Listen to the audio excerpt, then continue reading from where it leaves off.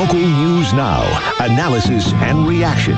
Here is NL News Director Shane Woodford on 610 AM.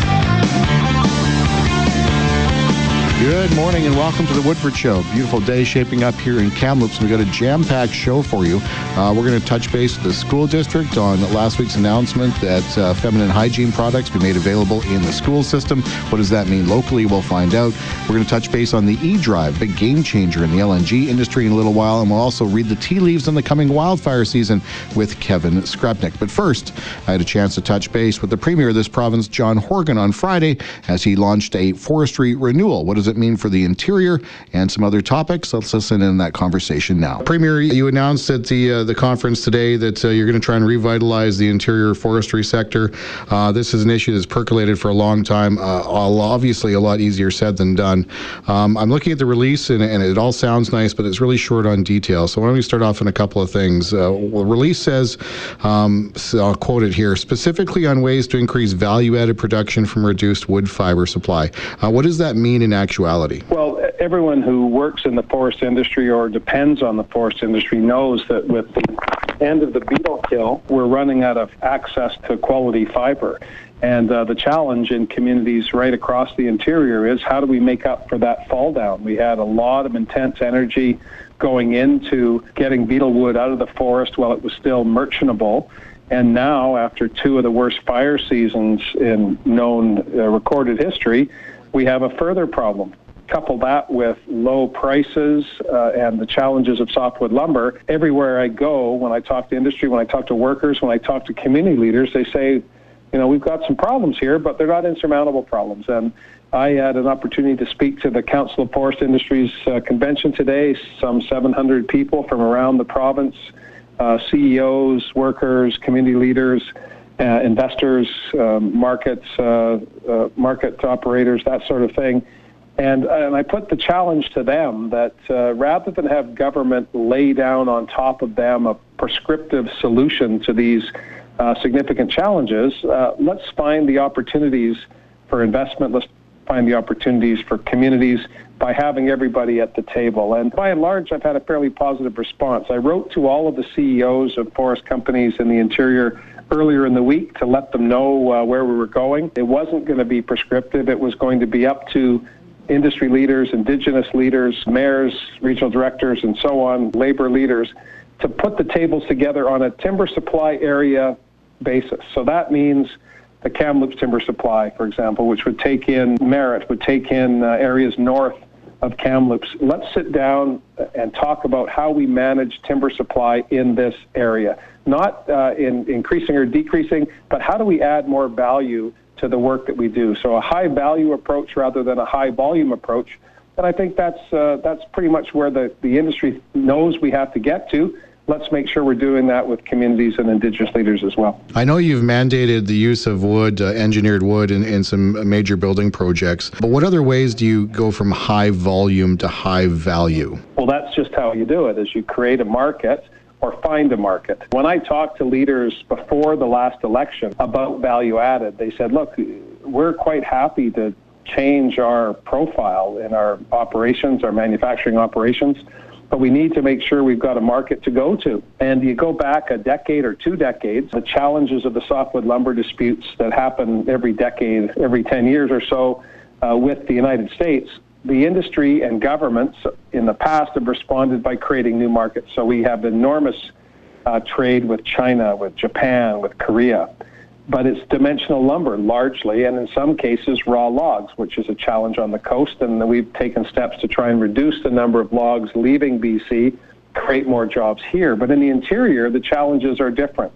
And if we're going to find new markets, how can the province help create those markets? The success of Structurlam in Okanagan Falls, a small company that's creating engineered wood products, mass timber for construction, not just here in BC, but in fact, when I was there a couple of weeks ago, they were putting together the components for the next head office for Microsoft in San Jose, California. So we're sending value-added wood products to the United States, no tariff in place, no duties in place, creating more jobs here, getting more value out of our fiber. And so if we can take our capital budget, some $20 billion here in BC, and I highlighted just two examples, the redevelopment of the BC Museum in Victoria, if we're using engineered wood products there, not only are we putting a new face on our collection, our historical artifacts and the valuable things that make British Columbia so special that are contained at the museum, but if we're building that with new generation wood products, it also sends a signal not just to tourists who come to Victoria, but to industry that, hey, we can build with wood. Similarly, the St. Paul's replacement of some $1.9 billion capital hospital project in the Lower Mainland, if we can use as much mass timber as possible there, meeting requirements in the city of Vancouver and so on, that creates an instant market for companies to shift away from dimensional lumber to mass timber. This is good news for the faculties of forestry and various institutions around BC. It's good news for architects and engineers as they develop new tools and new ways to build the buildings of the future, carbon-friendly, cost-effective, creating jobs here in BC. So I'm excited about it, and many of the CEOs that were there are too.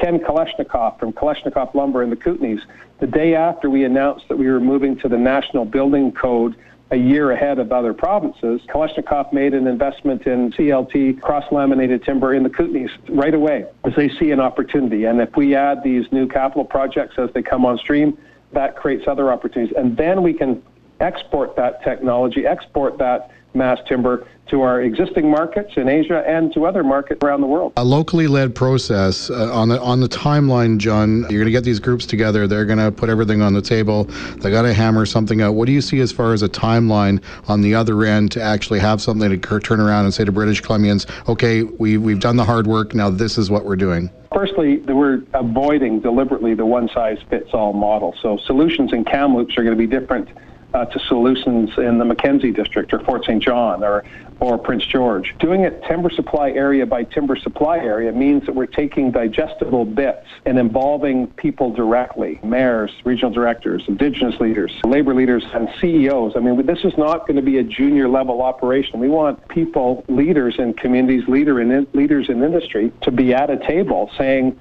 these are the challenges, these are the opportunities, and not in a transactional way. I made it clear in talking to Indigenous leaders that this does not replace existing discussions between Canada and Indigenous communities or BC and Indigenous communities, doesn't replace talks around reconciliation or any other agreements that Indigenous communities can negotiate with forest companies. This is about taking all of the interested parties, putting them down in a room and saying, what's the best way forward for us in this area? And I believe we're going to get some positive results. The terms of reference are going to be starting to filter out next week, and we're going to be developing them together. It's useless for me to prescribe a solution that won't work in Golden. It might work in Vanderhoof, but it won't work in Golden. So we need the people in Golden that are focused on these issues, and their livelihood depends on it, and the future of their communities in some instances depend on it. They're the people best suited to put the terms in place, put the solutions on the table, and grapple with the various stakeholders at the same time. On the timeline again, though, John, do you see that taking like a year, 2 years? I mean, as far as getting to the other end? We're hopeful that where people can come together quickly, address the problems, get them on the table, and then start sharing the solutions. We're hoping that we can be getting into implementation sometime this fall. We've got the summer. It's always a difficult time to get people together, but this is a pressing matter. People have known about the fall down in the annual allowable cut for some time. We know that beetle wood is now gone, and now it's about how do we manage the existing fiber supply, keeping in mind all of the other values that are important in our forests as well, wildlife, medicinal plants, and other values that are in our forests. And that, again, is part and parcel of where we go from here. Doesn't replace existing land use planning, doesn't preclude other people from participating, but we wanted a leader-to-leader discussion so that we can open this up to the public by saying this is how your council, your mayor, this is how your labor organization, this is how your Indigenous community want to proceed. And I do believe that we're going to get some positive results. It's not going to be easy. No one's suggesting that. But I believe that it's the best way to get people to talk about their needs in a way that recognizes the needs of other people as well. Well, I got you. The land title record story is a big one locally. We've learned in the last couple of days that Doug Donaldson was informed in October. Nobody was consulted here, not town council, not the regional districts, certainly not area First Nations, all of whom are opposed. The regional district, the council passing motions this week saying we want to pause on this thing, we want face-to-face meetings, we want to know what's going on, and yet I am told that the process is now being expedited and could begin as early as next week. In your opinion, how important is it for this, for consultations to take place before land title records are removed? Well, firstly, I think it's important for your listeners to know that land title records are not being disposed of. They're being copied, they're being digitized, they're being stored in appropriate climatic conditions. The archivists in Victoria have expertise, that have technologies that may not necessarily exist in other parts of the province. I know that Minister Donaldson seized of community interest in this, and I have every expectation that he's going to be working with Mayor, Council, and Indigenous groups to find a way forward. But this isn't about taking records away for all time. This is about preserving and protecting them for all time, and ensuring that that's done in an appropriate manner. Yeah, but it doesn't appear to be done in an appropriate manner, Premier. I mean, nobody knew about it. All leaked out second and third hand, and suddenly now it's in the news 6 months after the fact. And First Nations here are really, really upset, and they want to talk to the office. They want to hear face to face, and it seems like it's a decision made, and they're going to try and be placated after the fact, which isn't going over very well here. Well, I'm meeting with the Leadership Council, the Indigenous Leadership Council, on Monday in one of our quarterly meetings. If it comes up there, I'll certainly address it. I will commit to you to take this back and talk to Minister Donaldson one more time to see just where we are in terms of consultation and ensuring that people are not being deprived of these records. So the objective here was to protect them and preserve them, not to squirrel them away so that there was no access to them, quite the contrary. So if those objectives are not being fully communicated, then we're going to have to do a better job of it. And if there are other solutions that are going to come from community, then we'll certainly look at those as well. But Doug Donaldson's responsible for the file. And I have every confidence that he's going to do what he can to make sure that the public is satisfied that these records are going to be safe, they're going to be accessible, not just in the short term, but for the long term as well. Premier, as always, you've been generous with your time. Thank you so much. Okay, Shane, take care. And that was Premier John Horgan talking forestry, as well as wading into the land titles office controversy here in Kamloops. Quick break on the Woodford Show. On the other side, we'll hear from the Kamloops School District's Trish Smiley. Radio NL, RadioNL.com. Local news now. You're listening to Shane Woodford on Radio NL 610 AM and RadioNL.com. Good morning. Welcome back to the Woodford Show. Well, as of last week, this province's education minister mandating that school districts will have to provide free menstrual products for students in school bathrooms by the end of this year. What does this mean locally? A pleasure to welcome to the program Kamloops Thompson School District's Director of Instruction and Learning Services, Trish Smiley. Good morning, Trish. How are you? Good morning, Shane. Very well. How are you? I am good. Okay, so as I understand it, the school district is not new to this issue. This is something we've been ahead of the curve on, but what, if anything, does last week's announcement mean for us? Well, we're very pleased to learn of the government's announcement of support for free access to menstrual products for students in our school washrooms. This is definitely going to create a bit more equity for our students, particularly around those that have trouble affording those products. Have we been doing this already or no? We have. Our schools currently provide access to menstrual products on request. We receive these products from several companies for free.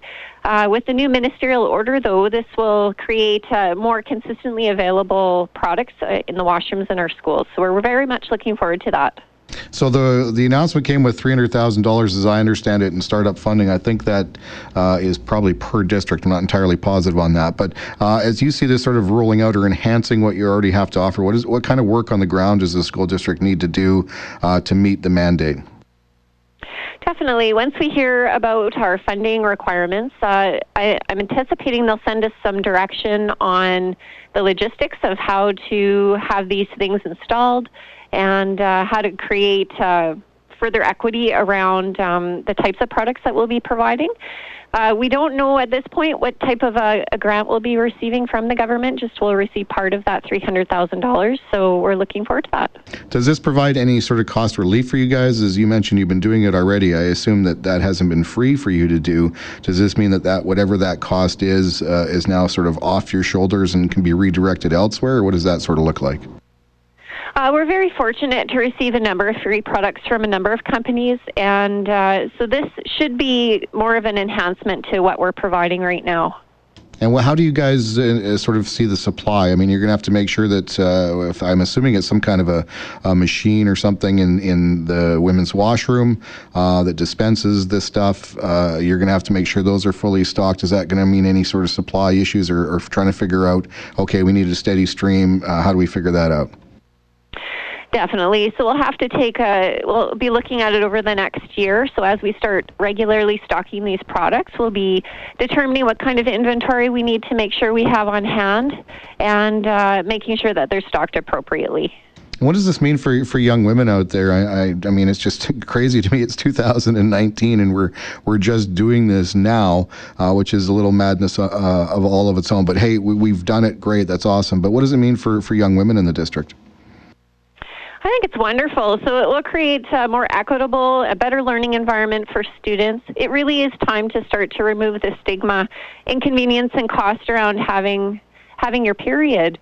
For our students, our female and students who are transgender, it's an important movement forward to reduce some of the stigma around having your period.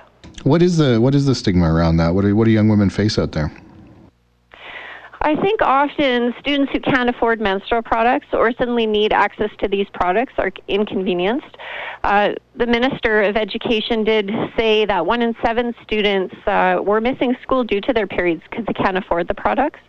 So I think this definitely is common sense that we should be ensuring that our students have access to this and removing some barriers to an equitable education for our students. Okay, so essentially you guys are waiting for a little bit of direction. You don't really understand yet what this is going to look like as far as actual implementation and cost. Is that correct? Exactly. We will have some direction quite quickly, I believe, and we'll be making a plan following that.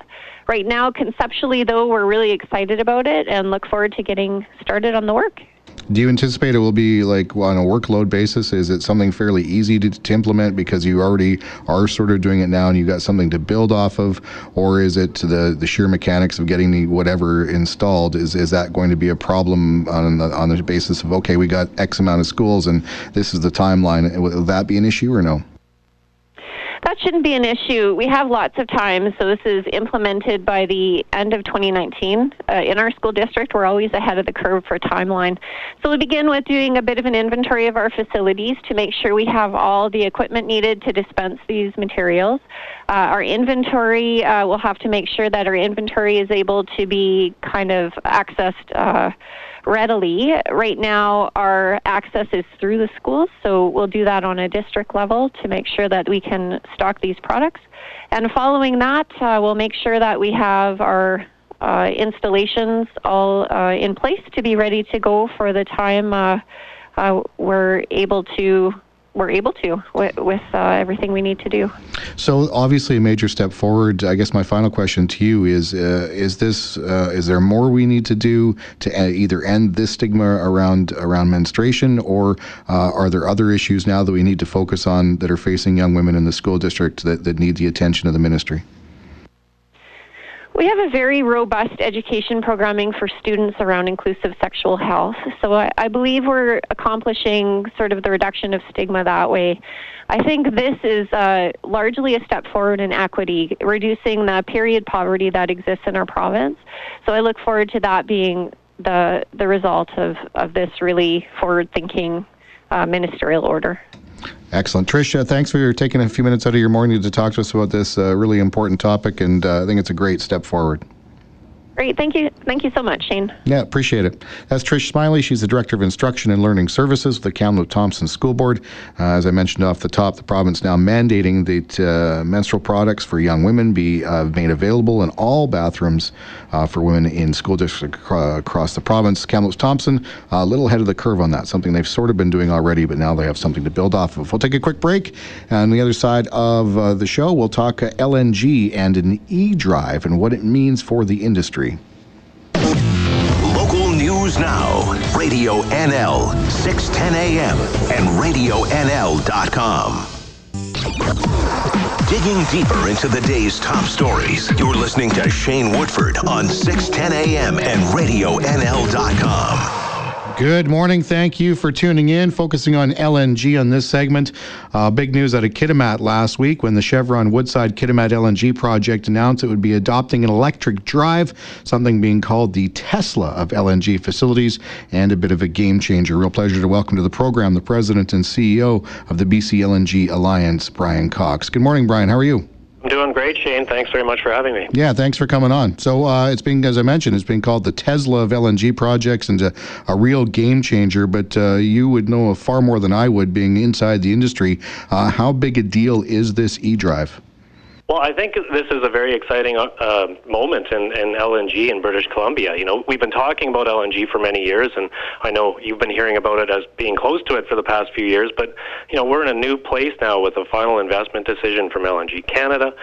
We have an industry in this province, and we have proponents that are looking to invest, and it's a very exciting news for this province to show what we're able to do with our strong regulatory system, with strong innovation from our proponents, and the fact that British Columbia, as always, is taking that leadership role. So what we have is a very exciting opportunity for multiple proponents now, and you know, what we need to do is work collectively to ensure that these projects get built responsibly and in partnership. And really, quite frankly, this is the first time that our generation has had an opportunity to build a brand new industry, and it's really exciting and provides a real opportunity for British Columbia and Canada, quite frankly. Yeah, but as far as the Chevron Woodside Kitimat LNG project goes in this e-drive, I mean, as again, you would know far better than I, but what does this really mean? I mean, it's being called a game changer. Is it earth-shattering stuff within the industry, or give me a sense of what this means? Yeah, it's definitely big news because it's a large-scale project, and they're looking at electrification. It's really big news. I mean, when you look at the context of BC right now, we do have one operating LNG facility in the Tilbury project in Delta that's run on electricity, and the Woodfibre project as well, the smaller scale one in Squamish, which is going to be built with electricity as well. So it is out there, and it is in the world globally at this time. But from the size of a project, this is a game changer for sure. So what we need to do is work collectively to see how we can help move this project to a final investment decision, because they're not there yet, Shane, and there's lots of discussion that we need to have collectively around what would it take to make that happen. There is distribution that needs to ensure that that's reliable, pricing when it comes to hydro in the province, and general competitiveness, being that this is such a global industry. So, really exciting news from what is in the realm of the possible. Now it's up to all of us to ensure that we can move forward with that. And importantly, what it does is position British Columbia as that leader in the technology side of things. So if we're able to get this right and get this project built along with our other projects, we have that opportunity to export this technological know-how to the rest of the world. So, when you think about our natural resource industries, they're really technology industries too. So big, important news, and I think it's just, an important step along the path and to getting to a final investment decision. A couple of things there, and you touched on, and we'll just try and narrow down on some of them, but one of them is with the electrification. I mean, we have a surplus of hydropower in the province right now, but if this thing goes ahead, we get a good final investment decision, we forge ahead, we get an e-drive LNG plant in Kitimat. What does this mean for what we see out there as far as the abundance of hydroelectric energy versus the demand this will create? Is there enough power now to satisfy that and all the other things in the province, or are we facing a challenge there? Well, I think that's going to be a really important public policy discussion for sure, because you think about, you include the province's commitment around electricity vehicles by 2040. I mean, there's a huge electrification discussion happening out there, and that's really British Columbia's advantage. We have one of the cleanest electricity grids in North America, and we really can and should be using that as an advantage, and you're seeing that in the proposed Chevron project. But that's something we've been saying, and I know industry and others have been saying that the demand for electricity is there, and we're going to need even more of it, and it's going to take multiple sources. So there is a lot of room for solar and wind and other sources, as well as our clean hydroelectricity. What we need to do is have that discussion with multiple stakeholders over the coming years to ensure that we are able to provide that clean green electricity that we're so well known for. Any idea in a timeline for an FID for the Chevron project? I mean, if they're in the region and they're announcing eDrive and all this exciting news, the knee-jerk reaction for people sort of out of the loop would be like, oh, well, why would they announce that unless they're going to forge ahead? But what's the timeline on a final investment decision? Yeah, I mean, I can't speak specifically to where they're at with their decision. What I can say from the industry point of view is what we need to work on is ensuring that we have that competitive, investment environment here in the province, and of course our climate strategy is one that helps meet that as well. So, the recent Bill 10 that was passed in the House just last week, that's a big important step to removing layers for our competitiveness. There were previously 9 layers of taxes in British Columbia prior to the removal of Bill 10. In other jurisdictions, you've got two, 3, or 4. So we're well along the path. That's really, really helped out, and I think there's more that can be done, and especially around ensuring that we have a competitive landscape on our climate strategy, which we're very engaged with the government on as well. What's the global atmosphere, Brian, around LNG? I know way back when Premier Christy Clark announced her ambitious LNG plans, those were to some extent derailed when there was suddenly this global glut of LNG and prices really, really plummeted. What's the situation currently, and do you see a better or improved situation ahead? Give me a sense what the lay of the land is out there right now. Yeah, I think that's a really great question, Shane, and I think the opportunity is really there for British Columbia. The world is looking for our clean, responsibly produced gas. The demand for gas is, in the worst case scenarios, up 40% over the next 40 years. Large portions of the world are electrifying. Large portions of the world are coming up to the same standards of living that we have here, and they're looking for energy sources. And natural gas is the best energy source that can be provided over the coming time, along with renewables and other sources as well. So what we're really seeing, and I think what we're seeing with those proposed projects and where Chevron's at, is that the world is really looking for our cleanly produced natural gas, and we need to look for ways to get it there as quickly as possible, because while countries have borders, emissions do not, and we have a real opportunity to displace coal-powered plants in Asia, which will reduce greenhouse gas emissions, and really importantly, also reduce particulate matter, which is what's causing all of that smog and really, really low-quality air in many parts of the world. So from a health point of view, we have a real opportunity in BC to do really powerful and important work in the world. So the demand is there, and we're looking to ensure that we provide that responsibly and in partnership with our communities, Indigenous peoples, and all British Columbians and Canadians. And speaking of the environment, I know environmentalists and people like the Green Party leaders, Andrew Weaver, will be screaming at the radio, but you guys are producing greenhouse gas emissions. It's a monster. It totally goes against all of the climate change objectives, et cetera, et cetera, et cetera. What do you say to people on that front when they throw that criticism at the LNG industry? Well, the LNG that we'll be producing in British Columbia, including from the LNG Canada project, will be the lowest emission LNG on the planet Earth that we'll be producing. So by producing it here in British Columbia, rather than another jurisdiction, we're already ahead of the game, because we have great regulations here, and because we have a great technological know-how. So that starting right there is an excellent story. But the fact that we do have that ability to displace, other forms of hydrocarbon, electricity generation in other parts of the world, really provides a huge opportunity to do benefit for the world. This is what we're working towards. I think it's a huge and really exciting opportunity for British Columbia. And like I said, it's the first opportunity that our generation, your listeners and all of us out there right now, have had to build a brand new industry in British Columbia, and we are going to do it the right way. We have the LNG Canada project, Brian. We have Chevron Woodside Kitimat LNG is approaching an FID. From your perspective, just so I can understand, how many other projects are sort of sitting on the edge of committing or not committing right now? So we've got Woodfibre that's quite close, and keep an eye on that one over the next while. And then there's sort of another tranche of projects that are looking and watching with anticipation as to how things progress over the next while. So I think we've got a very exciting future ahead for the LNG industry in this province, and it's a homegrown British Columbia story. And I think we'll continue to engage with everyone in the province as we continue to build out this opportunity. Brian, thanks for taking a few minutes and walking us through this. Really appreciate it. Thank you, Shane. Have a great day. You as well. That's Brian Cox, President and CEO of the BC LNG Alliance, talking about the Kitimat LNG proposal to adopt an e-drive. Exciting stuff, as well as the state of the industry as we speak. We'll take a quick break here on the Woodford Show. On the other side, we're going to finish up by reading the tea leaves of this year's wildfire season with the province's Chief Provincial Fire Information Officer. Radio NL, RadioNL.com. Local news now.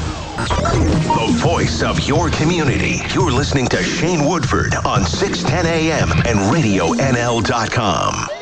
Good morning. Welcome back. Well, this year's wildfire season, we're not wasting much time, began sort of about mid last month and had a certain amount of flare-up one weekend in particular with a couple of bigger fires close to Kamloops. So I thought it was time to bring on this province's Chief Fire Information Officer in Kevin Skrepnik to kind of read the tea leaves and what we might be facing for the wildfire season ahead. Good morning, Kevin. How are you? I'm well, sir. How are you? Good. Thanks for coming on. Really appreciate it. So you're no stranger to this, Kevin, and I know that you've been getting sort of monthly little peeks at different data sets to kind of figure out what we may or may not be looking at. Now, nothing is perfect, and we can't we're looking at a crystal ball and say what is definitively going to happen. But as you take a look at what's going on out there and some of the things that you're able to access and look at, what's your sort of assessment about how this year is shaping up and what we might see out there? Yeah, certainly. And I mean, as you said, if we had that perfect crystal ball, I think we'd all rest a little easier in terms of knowing what the summer's going to look like. This far out, there's a few things we can look at, and we do put an outlook together along with Environment Canada in terms of how things are lining up. Currently looking at kind of the core summer months, June, July, August.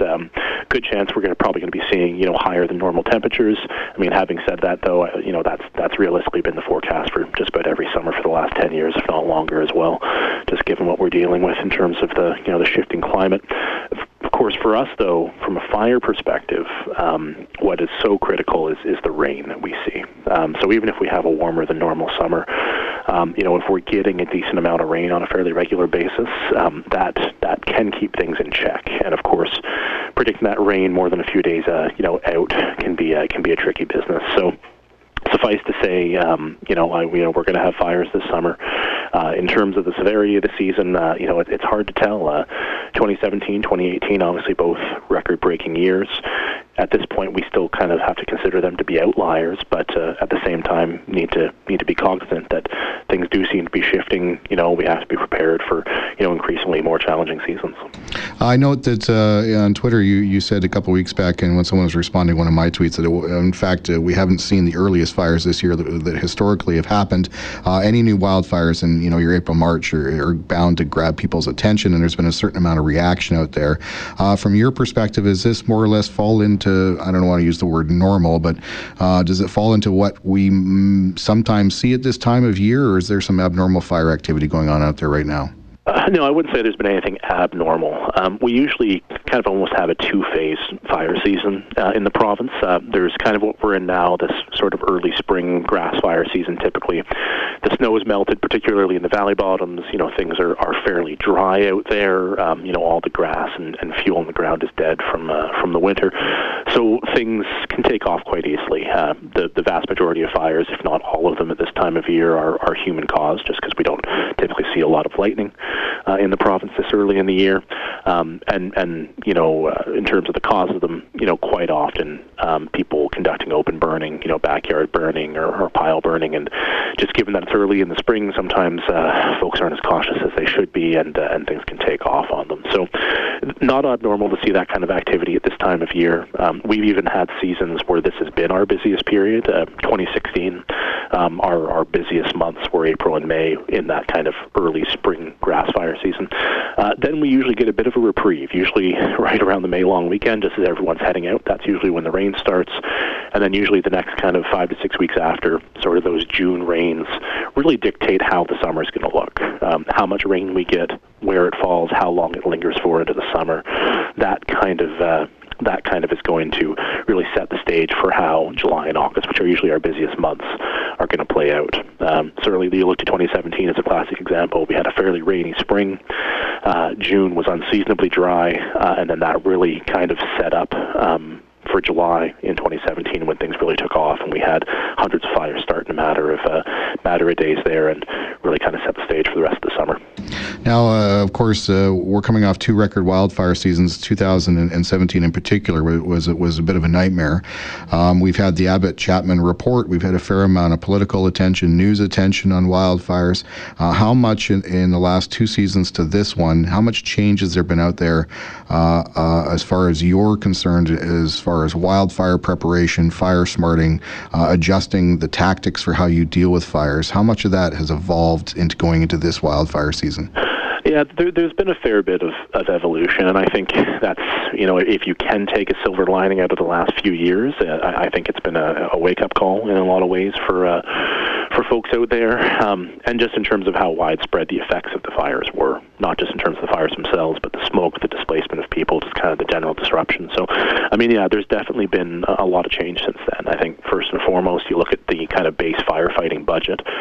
Obviously, we were going to spend whatever is necessary in terms of protecting communities, things like that, and we've seen that more than $1 billion over the last few years spent. But our base budget had still been fairly static for quite some time, usually a little over $60 million. So that's been nearly doubled to $101 million. So again, that's not necessarily driving how much is going to be spent in total, but it gives us a larger starting point in terms of staffing, in terms of what we can do ahead of fire season once we're not, before we're in kind of that general response mode. A lot of prevention work in terms of funding. So as you mentioned, Fire Smart, kind of community level initiatives, Forest Enhancement Society as well, a lot of money being pumped into that. Being what we can do, certainly when we're seeing lightning, there's not much we can do to prevent these fires in some cases, but what we can do is mitigate how intense they're going to be once they do start. So looking at clearing out fuel in some areas, thinning of fuel, fire smarting people's properties, so simple steps folks can take to make that property more defensible if a fire does come through. And then we've also expanded our personnel as well. We've brought in more contract firefighters on a longer availability as well. We started that last year. That's been expanded for this year, nearly doubled. So on a lot of factors, bringing in aircraft earlier as well, things like that. So definitely we look at it as a chance to improve kind of continuously, and just as we take these seasons one by one, taking the lessons out of them and doing what we can to kind of adapt for what's ahead. And on that note, we look at our neighbors to the south, some of the horrific wildfires that have happened in California, in Europe, in Australia. We've had some close calls here in BC. 2017, there was a number of them. Last year, we had a couple of close calls here in Kamloops, close to Sun Rivers, above Bachelor. How important is it, or how much of an emphasis are you guys putting on work, both off-season and on, in protecting communities? Because I think to some degree, we've really dodged a bullet in the wildfire season and not having any lives lost, not to mention not having flames sweep through any kind of a town of any size. No, and I think that's a pretty huge takeaway. Despite the fact we've, as you said, we've had a horrific few seasons, particularly 2017 in terms of the effects. The fact that we haven't had a life lost either in terms of the civilians involved, in terms of the responders, when you consider just the sheer scale of what we've dealt with over the last few years, I think that's pretty incredible. I think that speaks to the resilience of people out there, and I think that the professionalism of all the agencies involved as well. So, that, as I said, that's great that we haven't seen that, but given, as you said, we in a lot of cases have dodged some bullets out there too. When you look at the sheer confluence of different factors, kind of the perfect storms, if you will, that we've dealt with over the last few years, combination of hot summers, unstable weather, bringing that lightning in, the fact that we have not had more fires in some cases has been surprising, given just how ripe conditions have been in some instances. So I think that does speak to the fact that people are actually getting the message to a degree in terms of human-caused fires.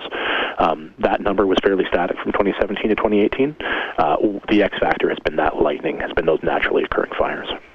Kevin, always a pleasure, and I really hope that we can dodge another bullet this wildfire season, all the ones after that. But you just never know what's going to happen, and I'm sure we'll be talking a lot to you over the next few months. Well, you and me both, absolutely. All right.